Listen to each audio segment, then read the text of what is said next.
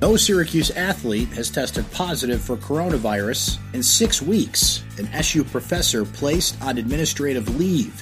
And music venues take the state to court. This is your Syracuse.com morning flash briefing for Wednesday, August 26, 2020. I'm Brent Axe. No Syracuse athlete has tested positive for coronavirus in the past 6 weeks, including 319 tests that were conducted last week, according to the school's athletic director, John Wildhack. Wildhack said those tests included athletes, coaches, and administrative staff.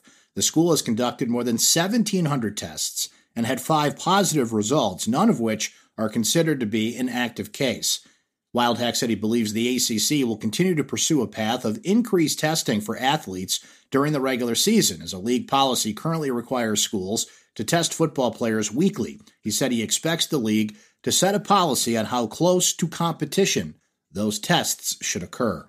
The University of North Carolina recently shut down campus while Notre Dame moved classes online due to coronavirus spread. North Carolina State, which has also moved classes online, reported a cluster of more than 20 cases in its athletic program that has forced the school to pause practices. Syracuse will play all 3 of those schools. Syracuse University has placed a professor on administrative leave, saying they used derogatory and offensive language toward Chinese students on a course syllabus. The university announced the leave in a statement. The school's announcement did not include the professor's name or describe the language used, but the Tab Syracuse, a social media account that covers Syracuse University news, posted a photo of a syllabus that references the coronavirus as both, quote, the Wuhan flu and, quote, Chinese Communist Party virus, end quote.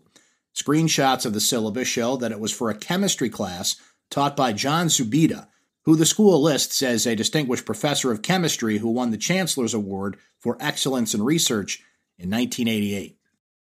Onondaga County officials today reported 10 new cases of coronavirus since Monday, bringing the total number to 3,656 since March.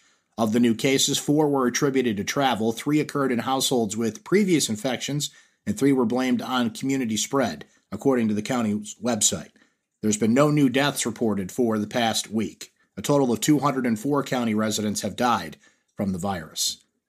New state rules that prohibit bars and other music venues in New York from charging customers to hear performances or advertise their shows are being challenged in federal court by a group of businesses from across the state. The rules announced last week are aimed at containing the spread of the coronavirus, state officials have said.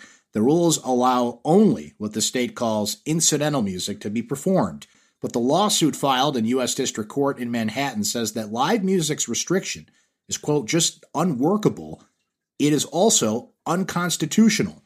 It challenges both the ad ban and the rule against charging for shows as arbitrary, since the state offered no evidence of their effect on the coronavirus. The state names State Liquor Authority Chairman Vincent Bradley as the defendant. The SLA has been a lead agency in enforcing Governor Cuomo's coronavirus orders through its ability to suspend liquor licenses and impose fines. That's your Syracuse.com morning flash briefing for Wednesday, August 26, 2020. I'm Brent Axe. Stay safe and enjoy the rest of your day.